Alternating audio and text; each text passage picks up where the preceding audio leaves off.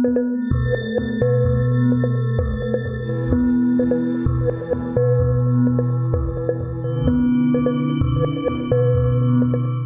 back to the History of South Africa podcast with me, your host, Des Latham. This is episode 100 and we've reached 1828. For my listeners who've lasted a century of podcasts, thank you folks. The series has exceeded my expectations. I thought perhaps a few people would respond and that would be that. But no, this series has managed to climb 6 places on Apple's South African podcast top 20. We're now at 16 on the hit parade.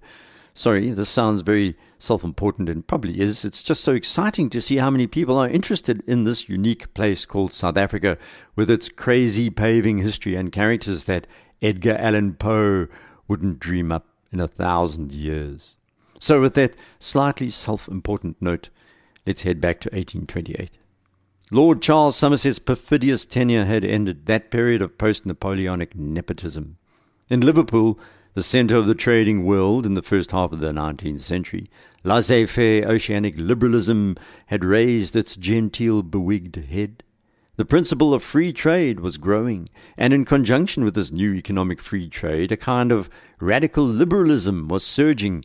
It was the time of a new philosophy of the rights of the human individual. This is no small matter, as Adam Smith would agree. You could argue that if it wasn't for Dr. John Philip, with 2 P's and 1 L and no S, South African history would be quite different. By the second half of the 1820s, the majority of the Khoekhoe had no other employment than as farm labourers, mainly for the trekboers. Dr. John had summed up the situation in the Cape, and his grim memorandum had led to the establishment of a commission of inquiry. He was fighting for what he called the emancipation of the wretched aborigines of South Africa. If you remember an earlier podcast, Dr. John Philip had single-handedly convinced Sir Rufane Donkin, the acting governor, to take action to protect the Khoekhoe labourers from abuse they were suffering on farms. Dr. John had returned to England by the mid-1820s, and he was a force of nature, persuading the public there that they should enjoin him in the mission to ensure that all men and women living in southern Africa should be regarded as equal. Of course, while he railed against injustice in the tea houses of Liverpool, the British government was still trying to keep the Khoekhoe away from the English settlers around Grahamstown. They were trying to enforce a kind of separate development. Only at the mission stations were the Khoekhoe free in any sense of the term, and many still went out to work on nearby Dutch farms, and more discreetly the English farms, but they were being closely supervised in doing so by the missionaries. Equal rights to all persons of colour was Dr. John's refrain. You must understand, and I'm sure you do, that this concept in 1828 was startling to most Europeans who heard it. The day would surely come, he said, when the magical power of caste will be broken and all classes of the inhabitants blended into one community. Dr. John Phillips saw something else very clearly, and it wasn't about human conditions, it was about economic conditions.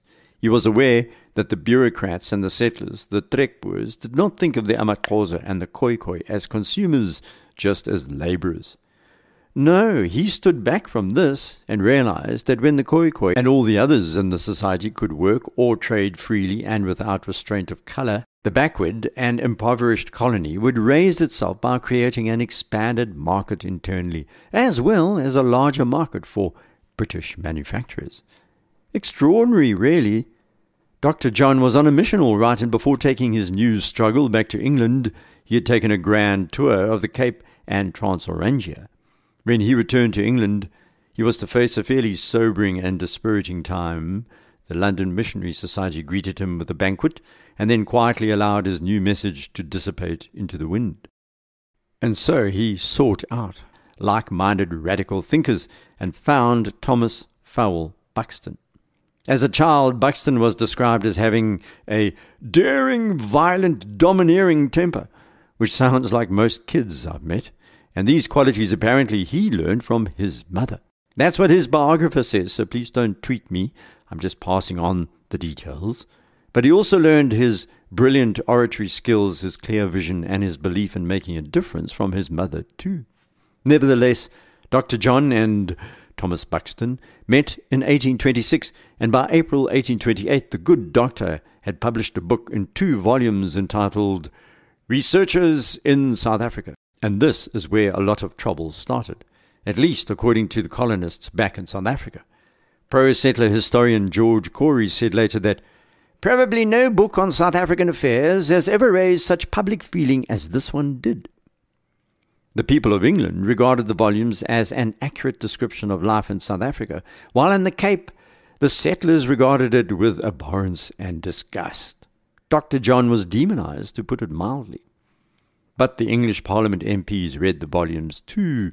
At least enough of them read them to pass new laws without opposition.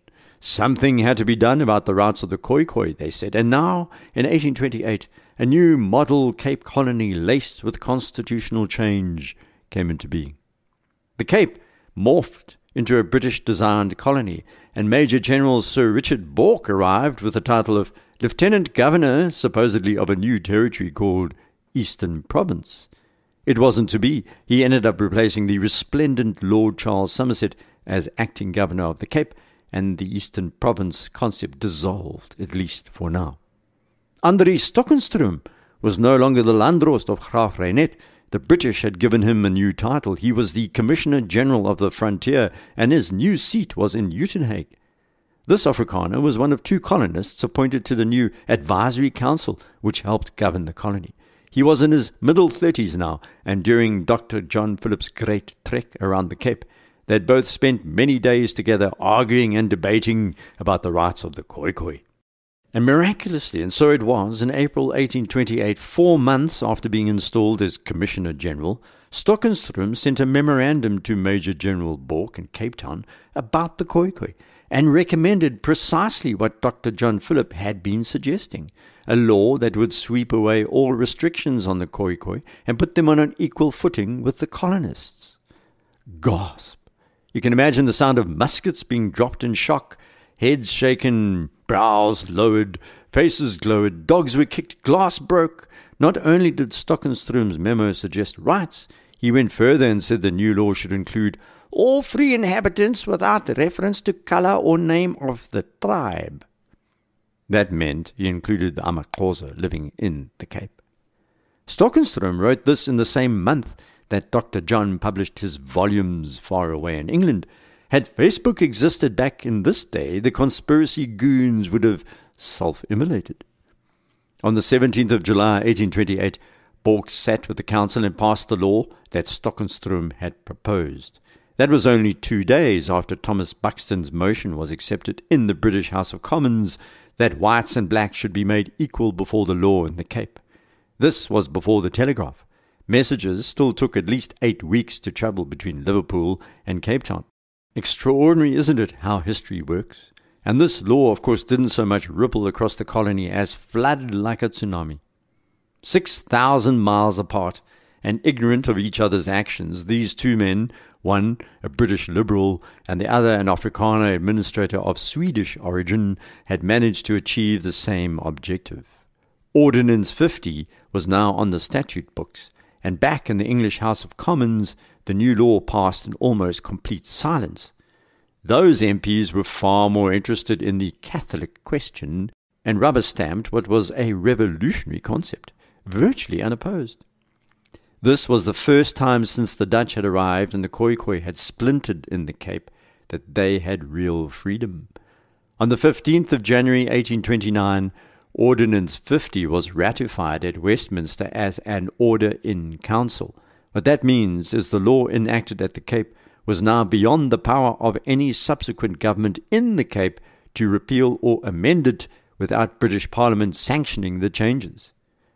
So, dear listener, you can imagine how this law was to create an earthquake, not just a tsunami, back in the Cape, particularly amongst the Boers and the British settlers. While Ordinance 50 was seen as the greatest achievement of humanitarianism since the slave trade was abolished in 1807 by the chattering classes, the colonials were dumbstruck by just how radical it was. Most colonists regarded blacks as distinctly unequal to whites. Here was an Afrikaner of Swedish parentage called Stockenstrom and a Scots evangelical missionary called Philip launching laws about equality. This was almost 40 years before the American Civil War, which, as we know, was largely about slavery. My, what a lot of time we waste. That's what makes South African history both frustrating and wondrous. Here was a real attempt to create an interracial state. It was even more bizarre because in 1828, slavery in the Cape was still legal. The trade was illegal, but owning slaves was not. So here was a new law declaring there would be no discrimination on the basis of color of race in the Cape, where people were still enslaved. It was a slave-owning society. This is what makes the Ordinance such a shocker. It anticipated the imminent emancipation of slaves, but was really a measure imposed from outside upon a hostile colony. Ordinance 50 lasted all the way until 1910, when the Cape was incorporated into a new South Africa, the Union. Then the law was changed, and the entrenched principle of protecting all races as a form of justice was thrown out in the interests of white cohesion after the Anglo-Boer War. Back in 1828, Ordinance 50 sent the shockwave across the colony. The farmers and the townsfolk demonized Stockenstrom. They feared a wave of crime and social dislocation was imminent as the Khoekhoe abandoned the Boer farms and took to the road to exercise their ancient right to wander upon the landscape.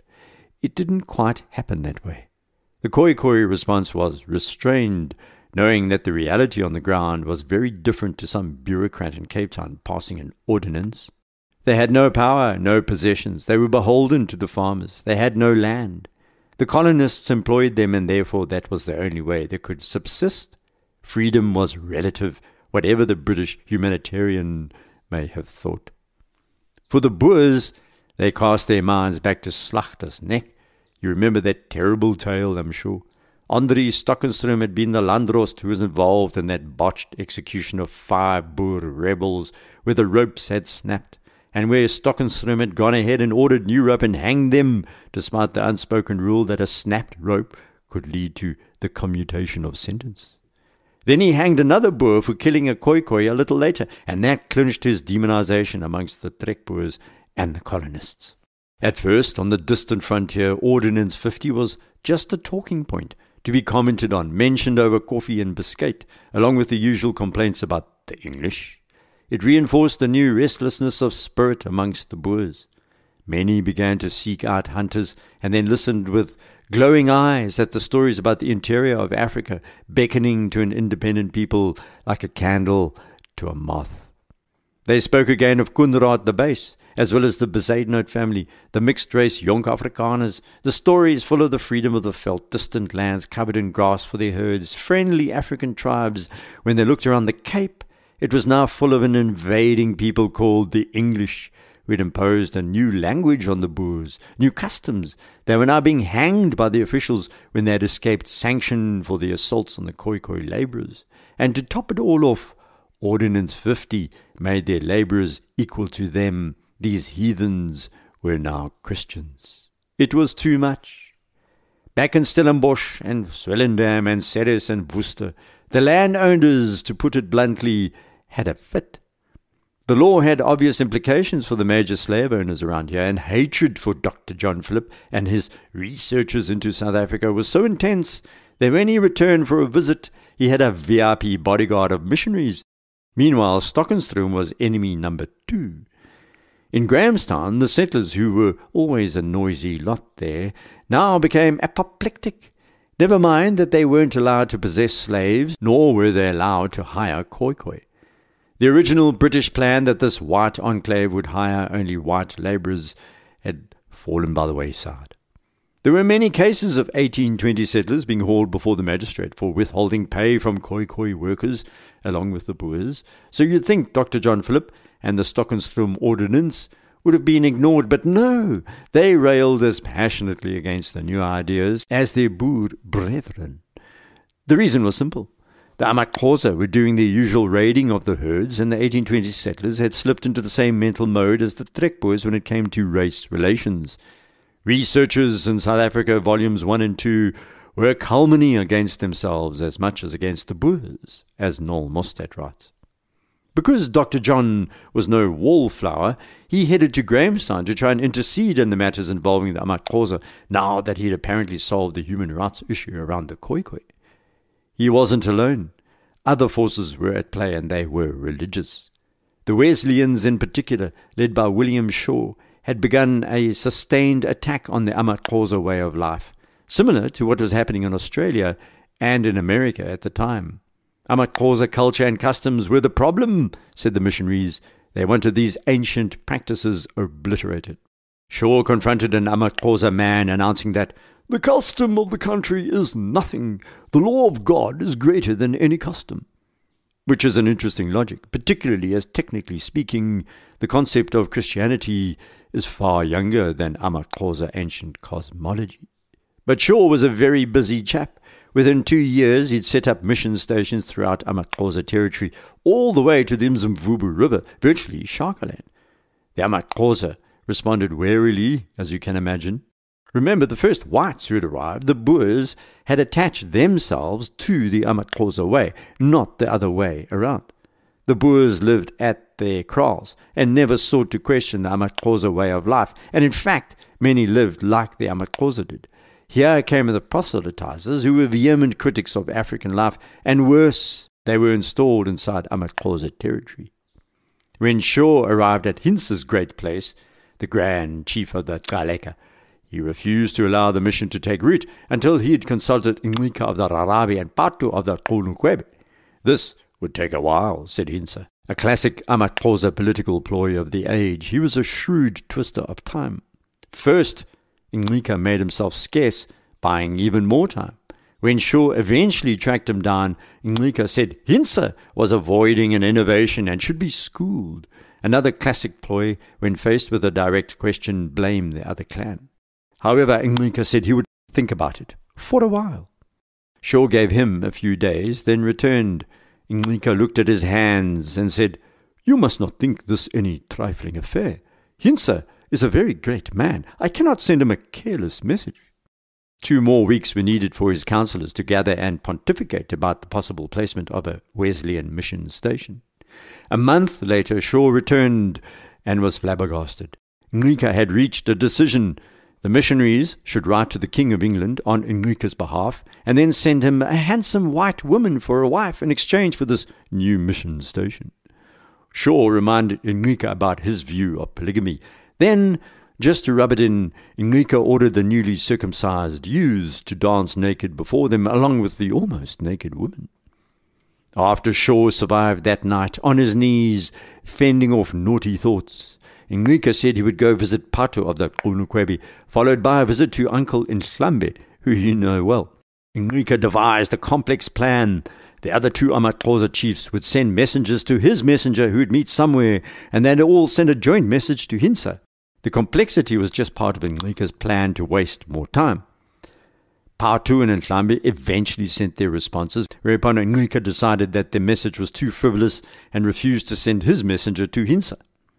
Poor old Shaw was tearing his missionary hair out, and wrote patronizingly that it was strange that a people in the very rudest state of society should demonstrate so much of craft and policy. Of course, it's one of the biggest mistakes you can make, even to this day, to confuse education with intelligence. Some of the dumbest people I've met in 60 years on planet Earth have PhDs, and some of the cleverest can't write their names. So eventually, after more weeks of palavering and Hinse going walkabout, the Wesleyans were granted permission to build their mission station at Butterworth in the Transkei. And it was at this mission at Butterworth that shortly afterwards, in September 1828, our friend John Kane arrived on his overland trip from Shaka, seeking a new alliance for the Zulu king from the British. That was in our last episode, and with that little circle closed, it's time to end this episode. Next, we'll hear how the English settlers at Port Natal were faring now after Shaka's death, and how Mzilikazi had congealed a conglomeration of warriors into a feared force along the upper Vaal River. Please rate the podcast on iTunes if you have the inclination. It helps increase the visibility of the series. You can head off to the website, desmondlatham.blog, and email me from there. And if you want to contact me quicker through Twitter, it's @DesLatham. Until next, Tsalang Sently. you.